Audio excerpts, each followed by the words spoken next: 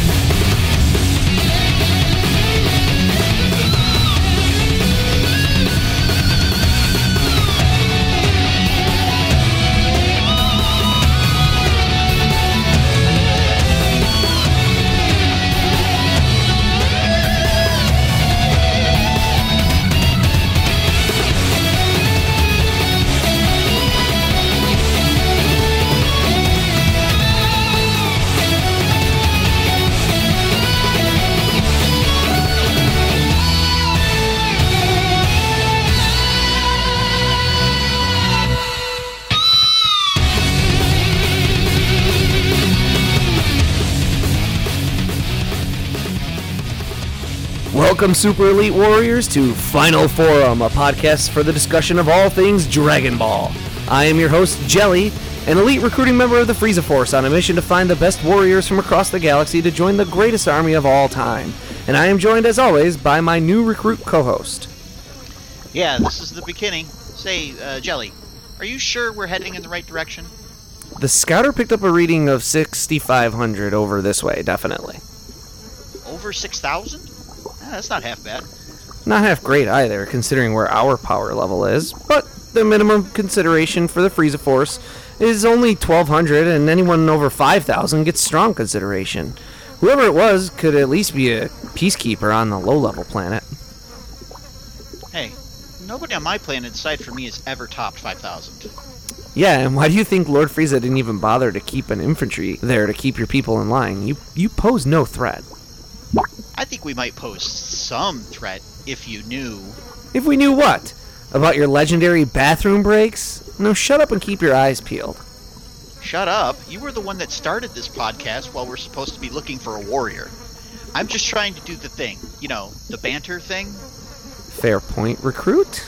Yes, listeners, we're here on planet Orthoptera as our long-range scouters picked up a blip, and then upon landing, our personal devices got us a bearing to follow. Though all we've seen so far has been a lot of foliage and a few insects. It's a marshy surface here. We're slopping through muck and mud and wading through shallow pools looking for this warrior. Hey, I'm usually the one that describes the planet's topology. Usually? We've been on one other planet. And I describe the terrain. Listen, you keep your eyes peeled. With a power level like this around, it makes sense that larger animals would probably steer clear of the area. Our fighter is probably nearby. Any read on the scouter? No, but didn't you say some fighters can suppress their power? Suppress or only harness when they transform, yeah. Oh yeah, hey, speaking of transformations, does it count if... Shh! Do you hear that? Why did you start a podcast requiring us to speak if you keep telling me to be quiet? Would you just listen for 1 second? Okay, yeah, I definitely heard that. It came from behind that thicket over there. Now I'm picking something up. Obviously, I am too. It's right where those noises, to our 2 o'clock. Hello? Can anybody hear me over there? Readings at 7,200 now and holding. Okay, follow me. Hello? Hey, we're with the Frieza Force. Not sure if you've heard of it, but, I can see the warrior. They look a lot bigger than either of us. Light pink skin, long, flowing, bright red hair, muscles upon muscles. This guy is bigger than the two of us put together. You know size matters very little. Be ready to translate for me if needed. Hello, hey, listen, warrior, my name is Jelli. I'm an elite recruiter working with Lord Frieza to gather fighters who can... What the hell is that? Don't just stand there, run! Where? They're everywhere! Listeners, that commotion must have attracted what appear to be giant insects. Oh, my roots, they bit off his head! They bit off his head, man! Damn it, just run! Quick, in there! That cave there, dive in! I'll blast the opening behind us when we're in!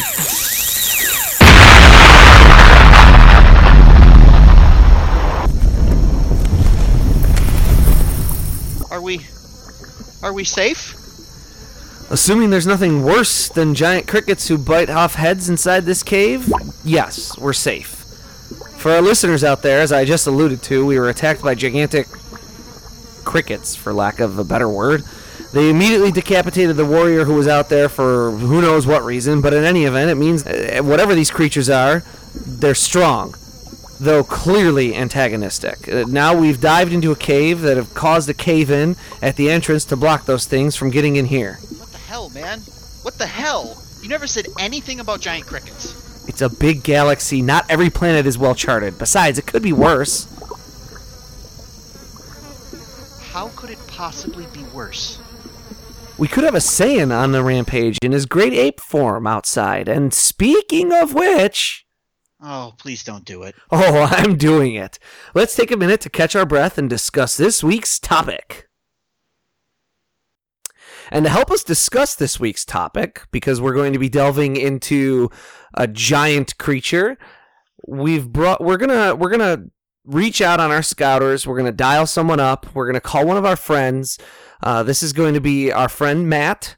Matt is with the Kaiju Transmissions podcast. He has been doing that for a few years with his co-host Bird, and they discuss all things Japanese giant monster fantasy, fiction, that kind of stuff. Godzilla, Gamera, Ultraman. We've talked about those few things a little bit here on this show already, and so we're gonna call Matt. We're gonna dial him in, and he's gonna help us break down this week's topic of discussion. Let me call him up.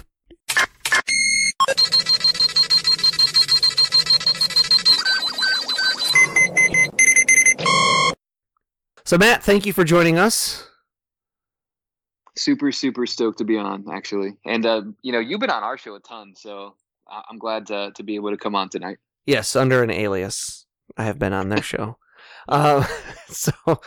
So if you're a common listener to both shows, you have heard me on the Kaiju Transmissions podcast before. But this is Final Forum. This is our Dragon Ball podcast, but like I said, we're going to be discussing a giant creature this time, and I'm going to spin it back over to Bekinney to recap the episode and get us kicked off on this topic of discussion for the day. All right, so I drew the good straw this week because there's not a whole lot to recap. Where we left off, our heroes were stuck in what we dubbed the solar oven, waiting for daybreak and their inevitable demise. During the course of the episode, full moon, Goku mentions that during full moons, there's a giant ape monster that shows up and destroys things and, in fact, killed his grandfather. At which point, people start piecing together, based on his story, that he might be the one responsible for the destruction. And they warn Goku not to look at the moon. And, of course, what happens anytime you tell anybody not to do something, they immediately do it. And it's sort of played off as a gag at first as he looks at the moon and then looks back at his friends and nothing really seems to happen. There's almost like a little bit of relief that washes over them, only to immediately be cut short as he turns into the Oozaru, the giant ape monster.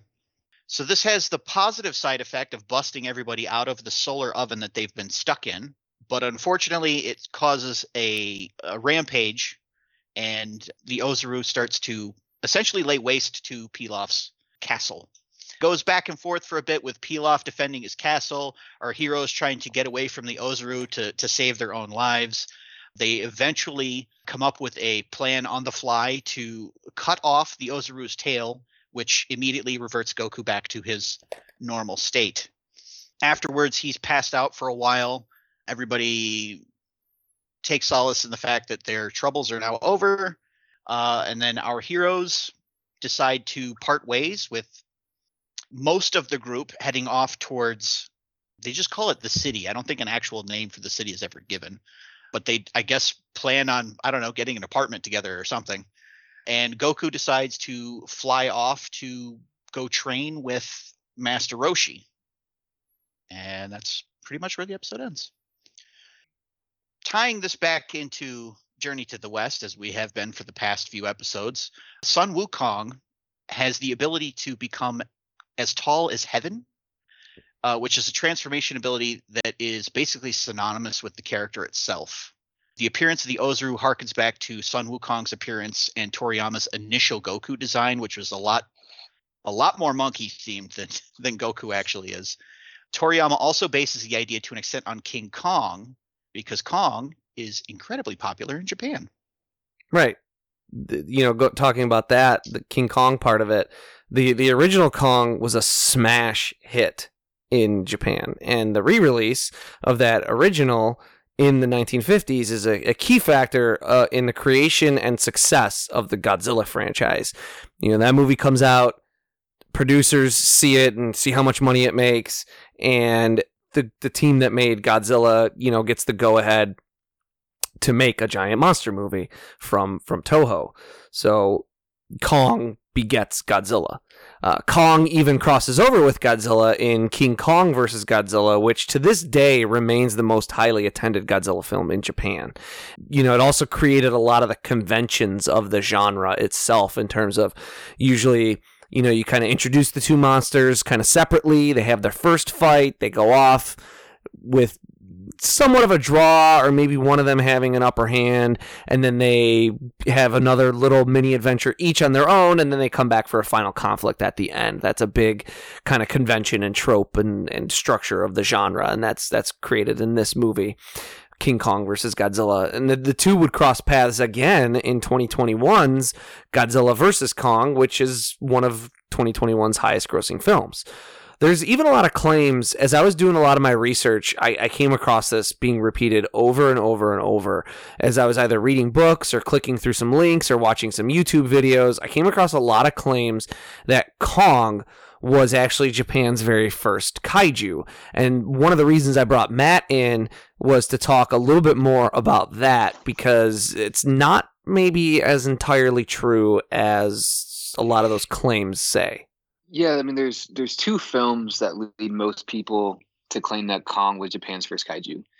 The first is 1933's King Kong, made in Japan, and then you have 1938's King Kong appears in Edo. And the first, King Kong, made in Japan, is actually not at all a traditional kaiju film in the way that we think of it. The movie's plot's actually about a struggling and homeless man who is in love with a woman, but he can't be with her due to his lack of livelihood. And so he creates this vaudeville show, and he basically wears his Kong suit, and he destroys miniatures to try to make money and then to be able to marry his love. This was actually a short film made by the studio Shochiku, and that was actually the same company that dubbed the original American 1933 Kong film into Japanese for its theatrical release. This film actually was specifically designed to be shown before the screenings of the 1933 American King Kong film. It was not a kaiju film by any stretch of the imagination. And actually, probably the most interesting thing I think about this film is that it's believed to be lost forever because it was destroyed in the atomic bombing of Hiroshima. And then you have the second of these films, these Kong lost films, which is the 1938 King Kong appears in Edo. And it's got a bit more uncertainty swirling around it. The movie definitely isn't about the King Kong that we know as a giant ape from Skull Island just appearing in feudal Japan and wreaking havoc. Rather, it's the name of a pet ape of the film's main antagonist who kidnaps the daughter of a feudal lord. There's some publicity stills, and they've shown this Kong as both giant and human-sized, which is kind of adding to some of the confusion. And the suit actor, he actually once used the word giant to describe the ape. But that could easily just be a reference to the size of an ape as being able to kill a human. So, though not certain, it's pretty unlikely that this was a true kaiju film. And again, unfortunately, like the previous film, was actually forever lost due to the bombing of Hiroshima. Interesting. Yeah. And for even more on those movies and a whole bunch of other King Kong movies, some made, some unmade, some concepts of ones that eventually wound up being made and where those concepts permutated from, you can refer to the book Kong Unmade, The Lost Films of Skull Island by John Lemay. That actually has input, Matt, from your co-host at Kaiju Transmissions, Kyle Bird. But yeah, with all that cleared up, really the most important piece to take away from all of this is that Kong is wildly popular worldwide and in Japan in particular, and this inspires a great many Japanese content creators. Take, for instance, just offhand, Donkey Kong. That's named Donkey Kong, due to, like, they said he was stubborn like a donkey, but then the Kong part of it is his resemblance to King Kong. So this inspiration of King Kong, like we said, and we'll probably say again and again, he watches movies and TV while he works. It extends to Toriyama as well. Now, originally, Toriyama called this ape form kaibutsu-zaru, which just means ape monster, and he used kaibutsu rather than kaiju to denote that there's a difference between this monster and the giant monster from monster movies. Though kaibutsu-zaru is a giant, to be sure, it's not meant to be like a city smashing giant like Godzilla. So it's like not quite the same scale. It's later that he coins the term Oozaru, and he sticks with that moving forward, kind of as we've seen before. He forgets what he names things, or he changes his mind as time goes on.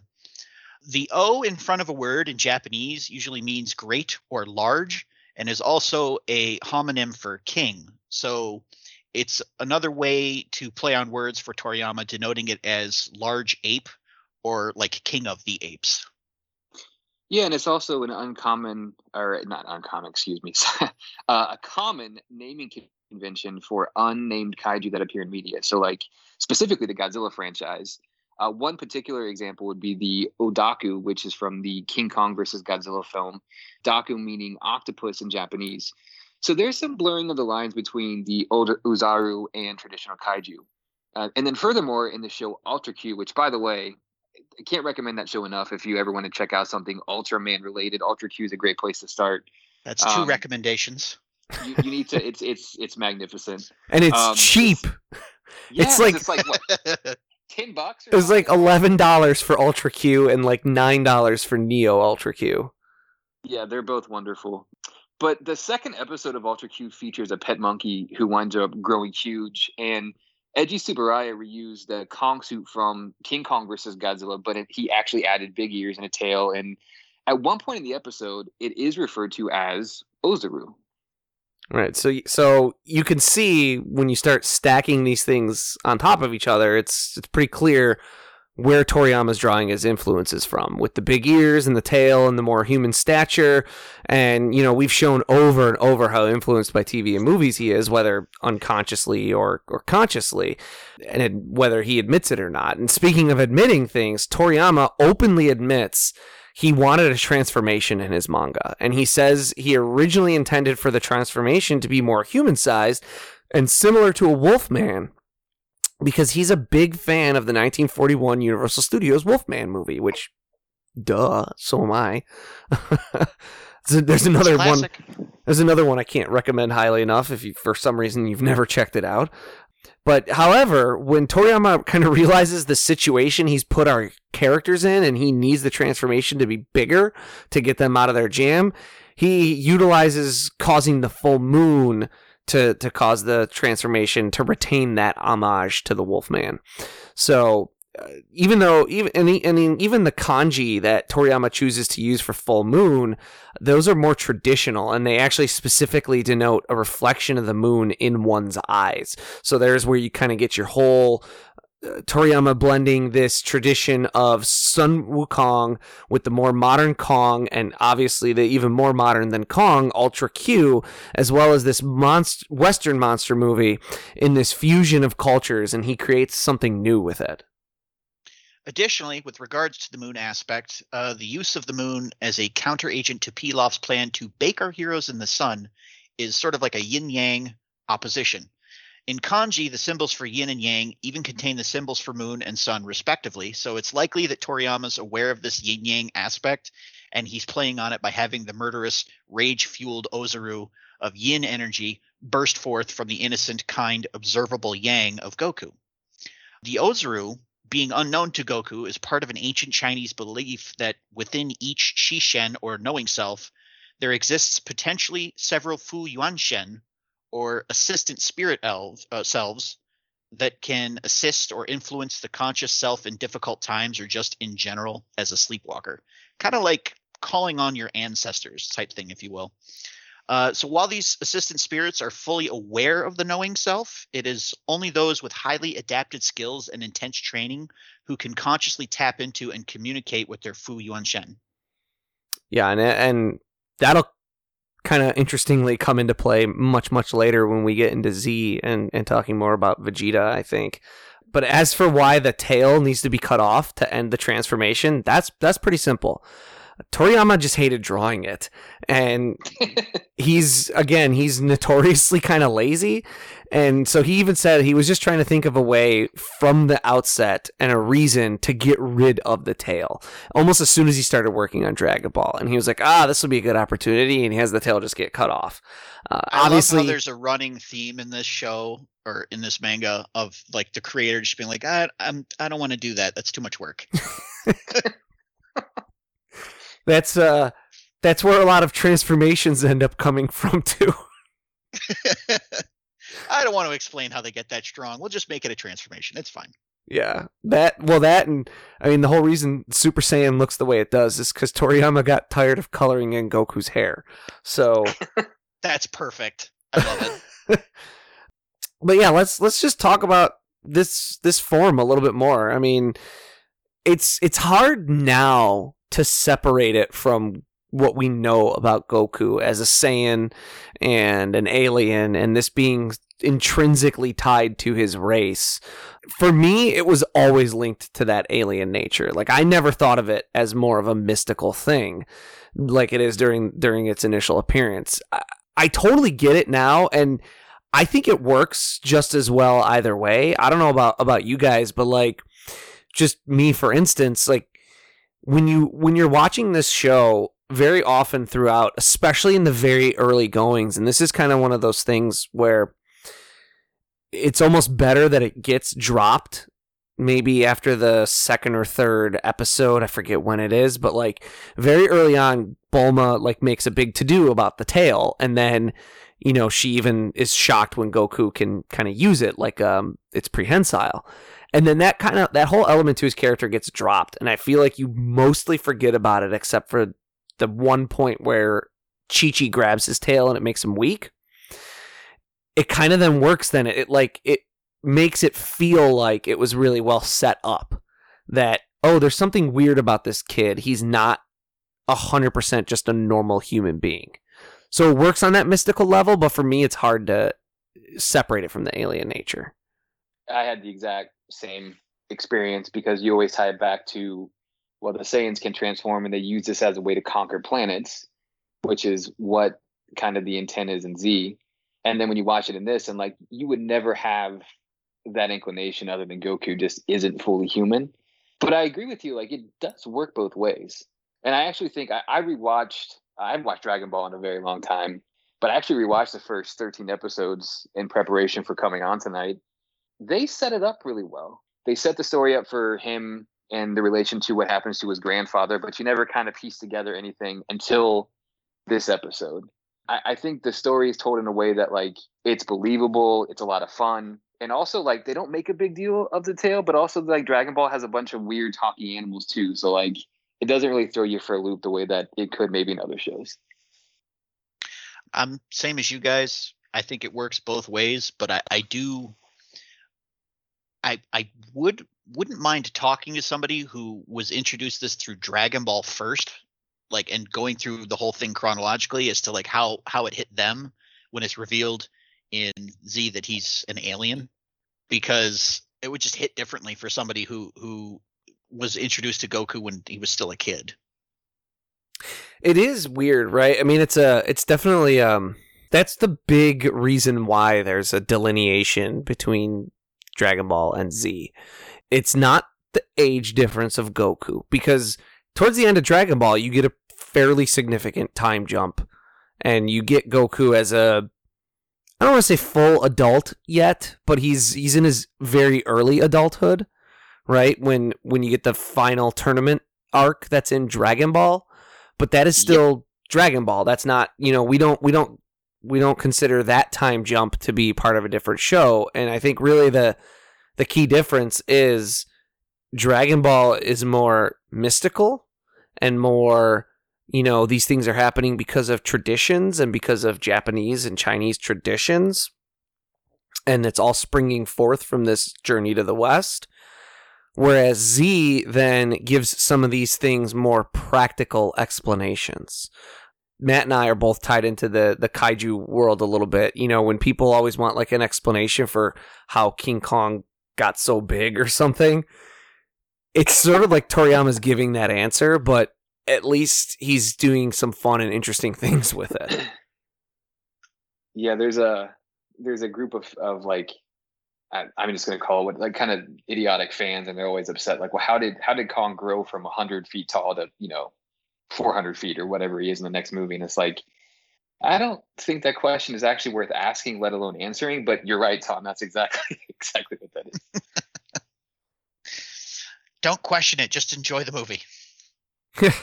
So I'm going to ask Matt a question, and it's going to blow his brains, but I'm going to try to qualify the question afterwards and maybe make it not as,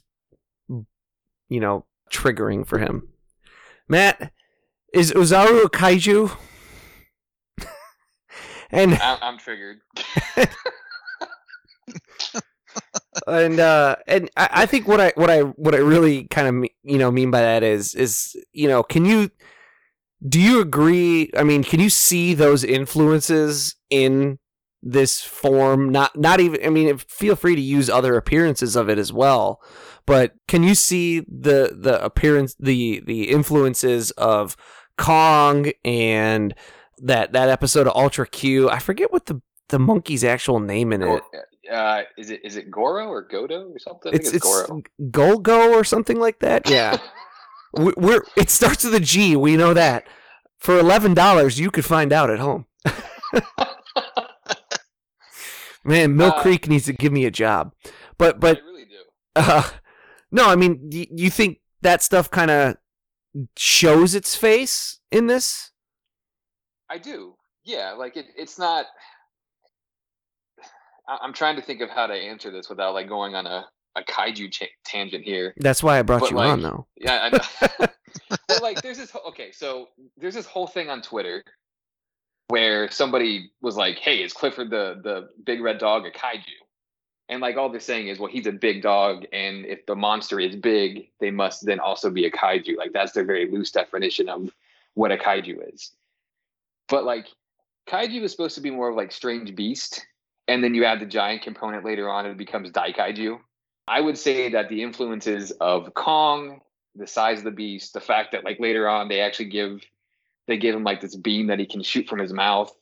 Yeah, it's absolutely a kaiju. But like, is that a hill that I want to die on? No, it's not. But like, I think the answer would be yeah. And like the influences of Kong are there.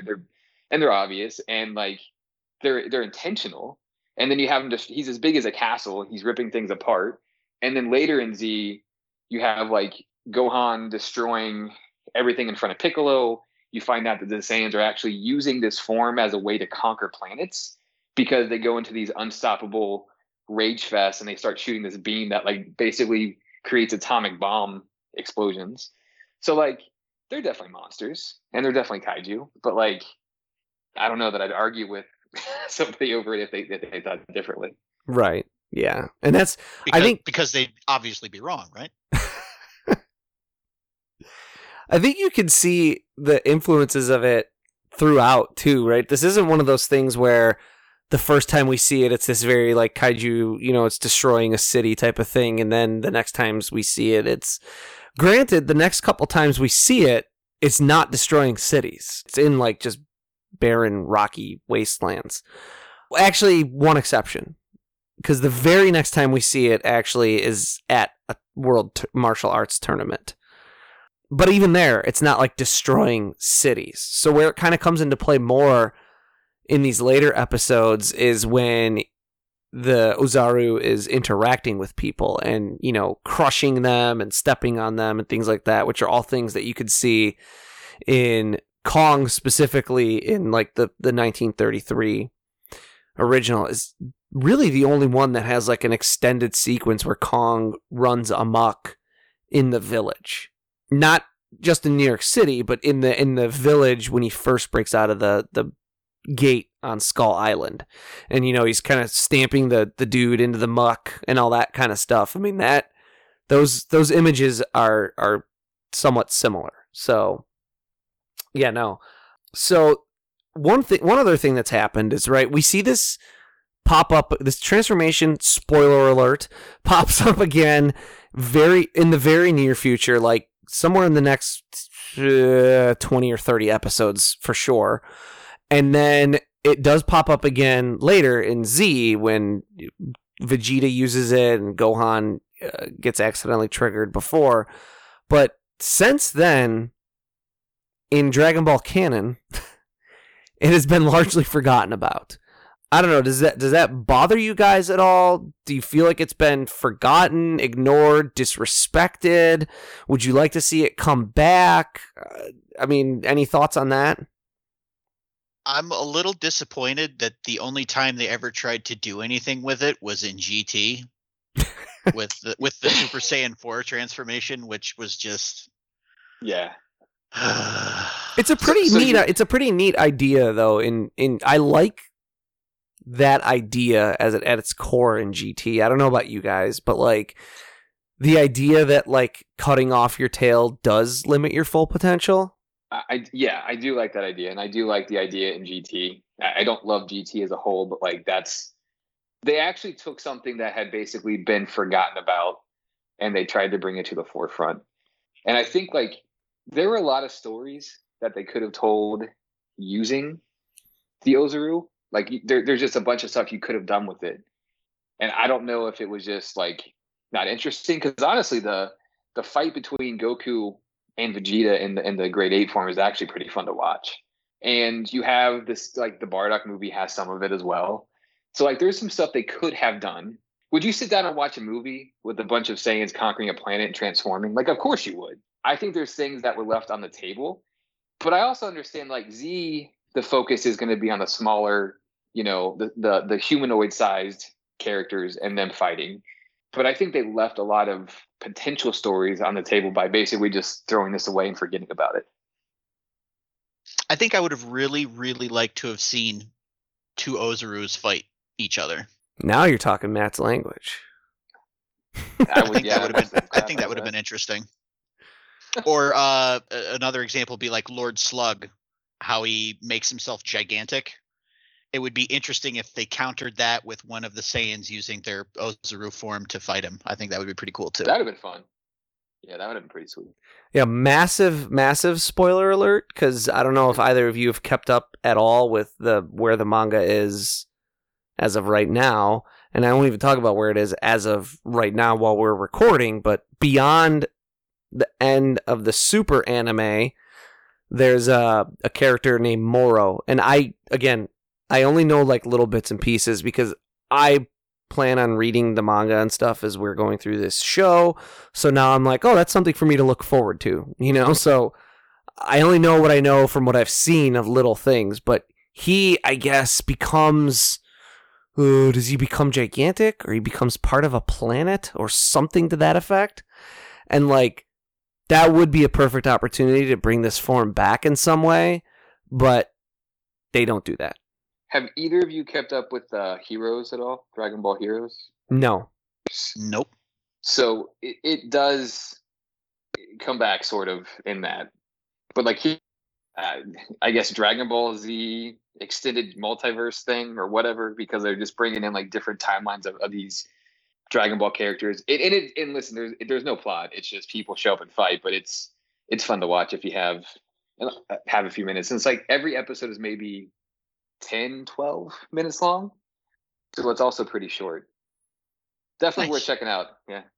Yeah, I'm familiar with the show's existence. I know it's not considered canon for whatever canon means, that's like a whole other kind of discussion even. Because even within canon there can be your own interpretations of it and the extent to which any of it...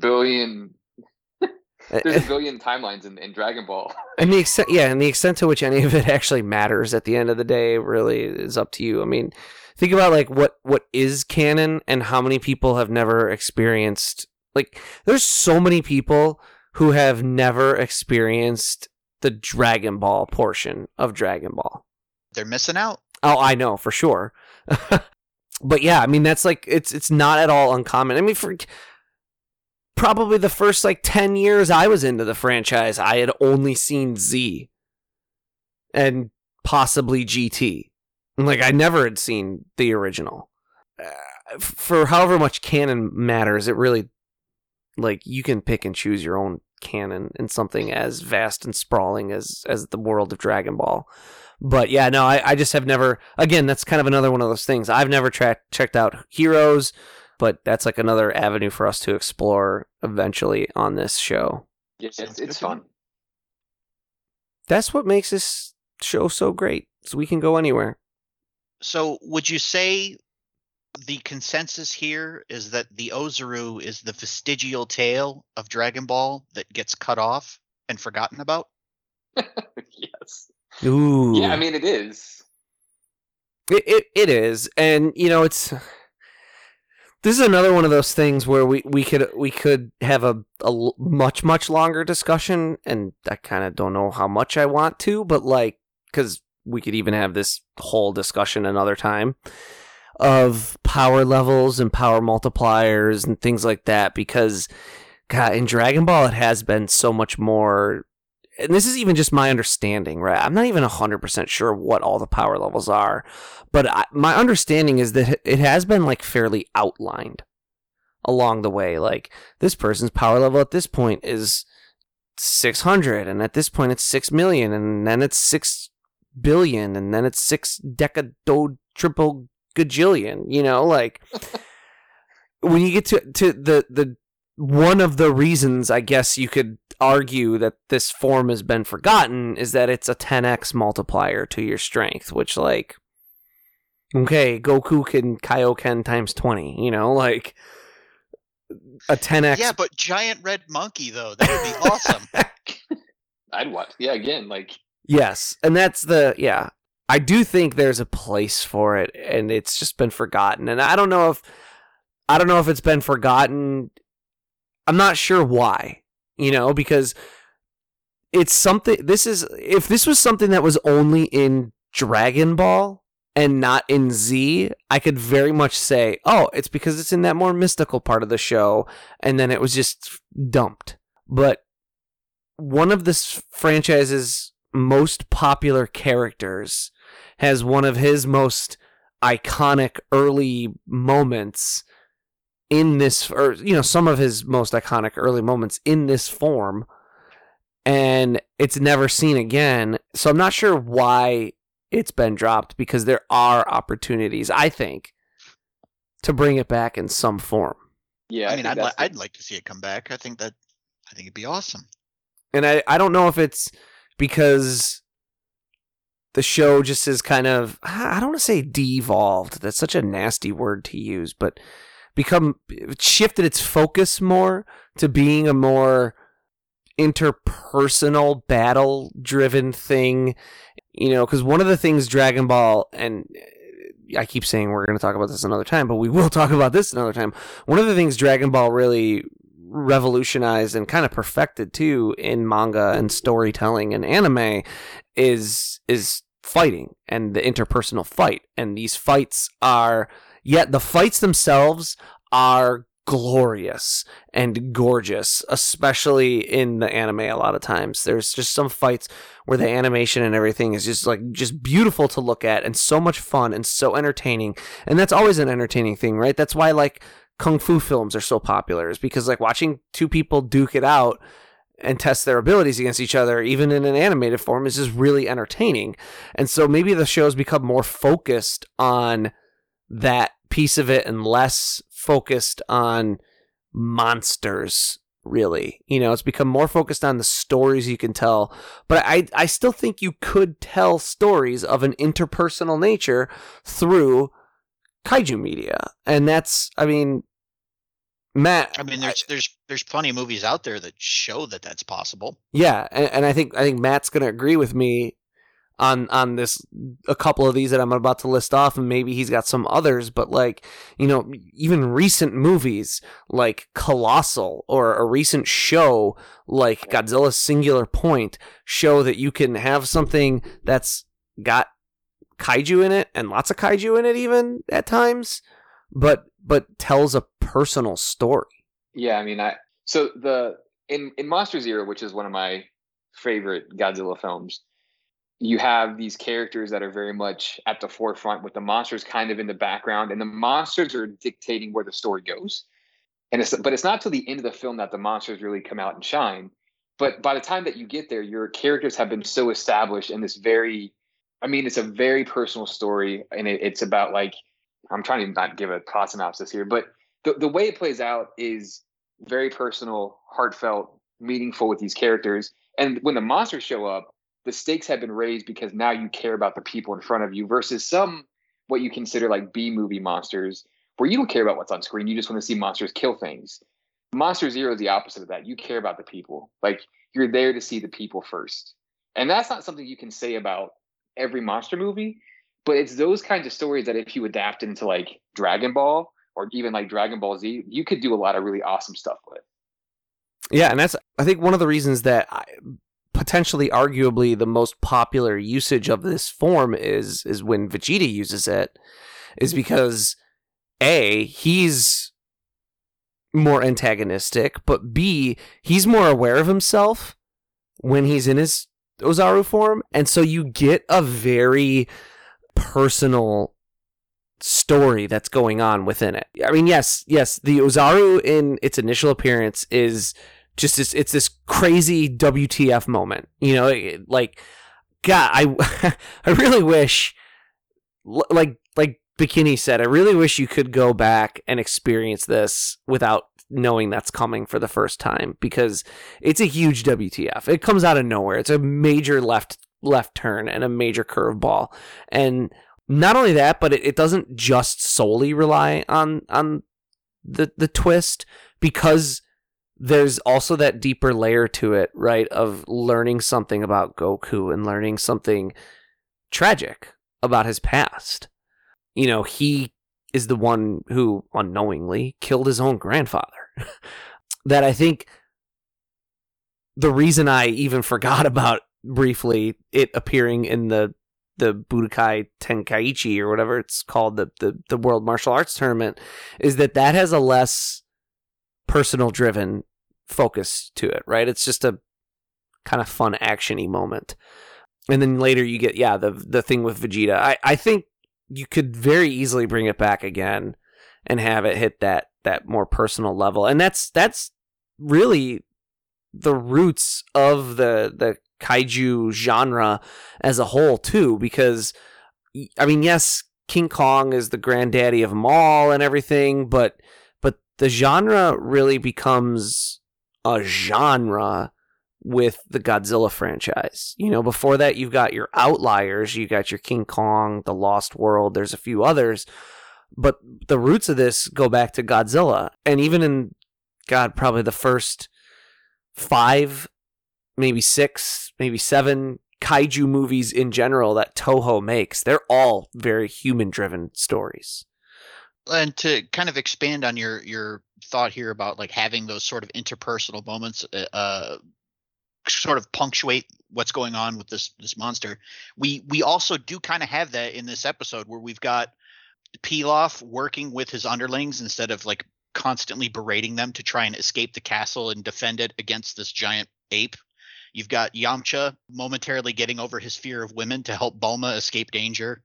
You've got Oolong putting someone else's well-being before his own by also trying to help Bulma escape. You have Bulma being a little bit more proactive in looking after herself as opposed to trying to get somebody else to do what needs to be done all the time. And I think it ties in really well with that theme that you guys are talking about of having these more personal level stories with this giant monster rampaging as a backdrop. Yeah. And I wonder, this is like almost like a chicken or an egg type of thing. Did Toriyama kind of lose interest in kaiju movies, and so he just kind of lost interest in bringing this form back and using it to tell these stories? Or did the idea of what a kaiju movie is, because it really, like, if you talk to most people, even people who claim to be fans of the genre, they'll say, I'm just here to see the monsters fight. And that's not at all a dissimilar thing from what you hear in Dragon Ball a lot of times, you know, like, I'm just here for the fights. Like, did he lose interest in the genre because he just kind of lost interest in it and so it just kind of faded away? Or did he become so aware of it being all about the fights and losing its focus on the human element of it that it just, that kind of influenced him? Like, I don't like where that genre's going anymore, and if I have to bring that into my art, then I have to bring those tropes in, and I don't want to. It's kind of an interesting question and thought. It's tough to say, and given Toriyama's behavior, we'll probably never know. I was going to say, you kind of get the sort of the inverse, right, with the Saiyans attacking the planet Arlia, where Nappa fights the giant grasshopper thing. So in that particular little story, which I think might be a filler episode, I'm not actually sure, but you have the giant creature of Arlia defending the planet, and he actually fights Nappa, and he gets obliterated. But that's actually kind of a cool little moment, which shows me, like, you could have done that in a meaningful way with characters that we care about. You could have continued the tradition of, like, I think you're right. Probably the most memorable appearance of the Oozaru is actually Vegeta's appearance, because he's self-aware. He actually can speak. He's like insulting Goku as he's, you know, basically torturing him and things. But, like, imagine that story retold from, again, like, planet being dominated by Saiyans and the people having to cope with it. Or, like, maybe it's the inverse, where a Saiyan gets left behind on a planet, decides not to destroy it, and then becomes an Oozaru to save them from a different conquering alien force or something. I mean, there's a bunch of stuff you could do with it. Yeah, that's one thing. I think the most interesting potential future for this, if they ever brought it back, would be to have I would say Goku, most likely. I mean, he's Goku. To have him turn into the Oozaru and have to learn how to, like, Vegeta has to somehow reach him in his mind to be able to get him to use it. And then you could also tell a story about it being a complete force for good, right? Because we've only ever seen it. Yep. We've only ever seen it as an antagonistic force in Dragon Ball. True. Yeah. And so it'd be an interesting inversion, which I'm surprised a little bit then that Toriyama never brought it back, because he loves inverting things, right? He loves, like, subverting expectations and things, and to have him end up bringing it back later and everyone thinks it's going to be like this, like, rampaging wild beast, and to have it be like a protector would be a really interesting play and inversion, but it just hasn't happened yet. Maybe it'll come back eventually, and like Matt said, it even has kind of appeared again in Dragon Ball Heroes. So, you know, there's potential, and there's never no hope with a franchise as long running and gigantic as this. Well, plus you have the Saiyans from other universes now, so, like, they could have benevolent Oozarus for all we know. Right. I think that's it. I don't know if anyone else has anything to add. I do have one small thing I wanted to bring up. Has absolutely nothing to do with kaiju. Okay. I thought it was adorable. I thought it was adorable that Pilaf shares a bedroom with Mai and Shu. I did watch that. I was like, oh, that's an interesting choice. It made me chuckle. Because he's got this huge castle. Yeah, and he shares his bedroom with two other people. It's great. Yeah, it is a good, like, it's a good episode, and that's a, you know, I mentioned this is a good, I think I mentioned it last episode, like, this is a very good final episode for a season 1 or arc 1 or whatever, because it does leave things open for a sequel for sure, but if we never saw these characters again after this point, that would also be okay. Like, the arc and everything, their stories are very kind of completed at this point. And I know people who know all the adventures that we've gone on since, and all the growth and drastic increases in power level that Goku still has yet to do are going to be like, what? He's going off to train. That's such a tease. But like, it really, like, when we talk about, as we've been for the last several episodes of this show, talking about Goku is, as a character, he's the flat character. He knows his truth already. He doesn't have anything really to learn left about himself. And all the characters that he has interacted with in this first arc, their stories are, at least for what they've built up to this point, completed. Yeah, with that said, thanks, Matt, for joining us. I don't know, do you got a plug or a something you wanna throw in? Yeah, actually. So you can find our show Kaiju Transmissions. We are on Facebook. We have our Twitter account, which is KT_podcast. And then we also have, and I don't know when this episode is going to drop, but we have Kaiju Masterclass that we're part of. We're actually putting on a online convention with several Japanese actors, directors, and that's going to be online through YouTube, and that's Kaiju Masterclass. Yeah, and I'll chime in here and say that this will probably not air before that goes live. But whether you're coming to this before or after Kaiju Masterclass goes live, those interviews and those things will be on YouTube forever, or at least until YouTube takes them down or something, or until the heat death of the universe. So, you know, you can go back and watch any of them. And, you know, just speaking from, you know, past experience, there's been some really good, if you're interested in this stuff at all, some extremely good interviews with some of the filmmakers of Godzilla and Gamera movies, people involved with the Ultraman series. There's been the one of the interviews, because this is not the first, Matt's talking about, this is not the first Kaiju Masterclass that has happened. So, you know, you can go back and watch the old ones too. There's an interview with Bear McCreary, who did the score on the Godzilla King of the Monsters movie. So there's a lot of very varied takes from different content creators who are officially or semi-officially involved with this kaiju genre as a whole. So feel free to just go over to YouTube and search for Kaiju Masterclass and peruse at your leisure, because there's some really cool stuff in there. And again, you can check out the podcast as well, Kaiju Transmissions. We will talk all kinds of craziness, giant monsters, and it's a lot of fun. And you get to hear Jelly's self come on and join us from time to time. So, yes, I'm a mainstay in October there. that is. You do. You set up residence in October every single year. But yep, thanks for joining us, Matt. We'll let you get going now. Thanks for having me.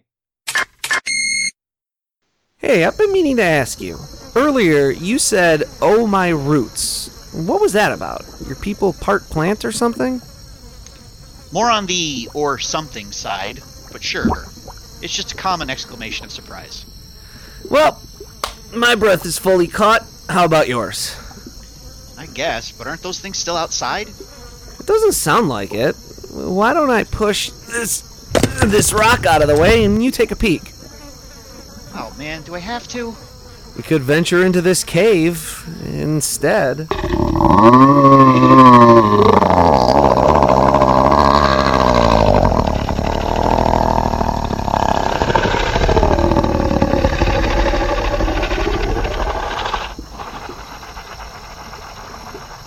What was that noise? Which mystery would you rather solve? Whether the crickets are out there or whatever is back in there? Pass? Just get out there and take a look. Okay, but if I get killed, I'm not gonna be happy. Neither will I guess. Now quit stalling.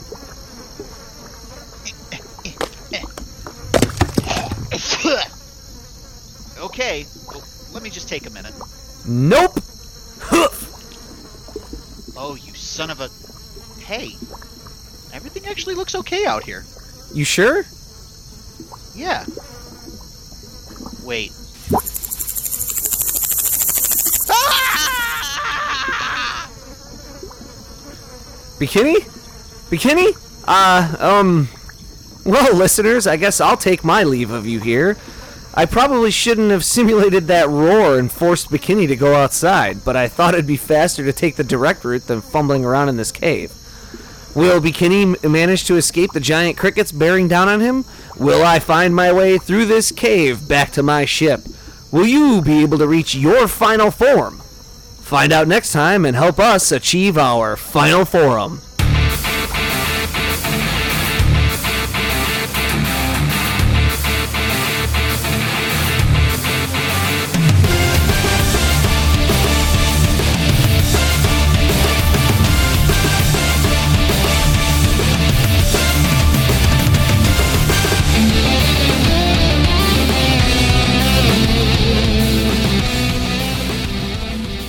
Final Form is written and produced by Tom Gwelly. It is performed by Dan Kinney and Tom Gwelly. Our webmaster is Dan Kinney. Our theme music is provided by YouTube content creator GVG Kid. Want to learn more about the Dragon Ball universe, including concept art, behind-the-scenes interviews, and recommendations from Jelli and Bekinney? Connect with us on social media. Like us on Facebook, follow us on Twitter at Final Forum Pod. Make sure to subscribe, rate, and review wherever you receive your podcasts. And of course, make sure to share it with your friends and family and help us spread the word of the glory of Lord Frieza. The Frieza Force thanks you for your listenership.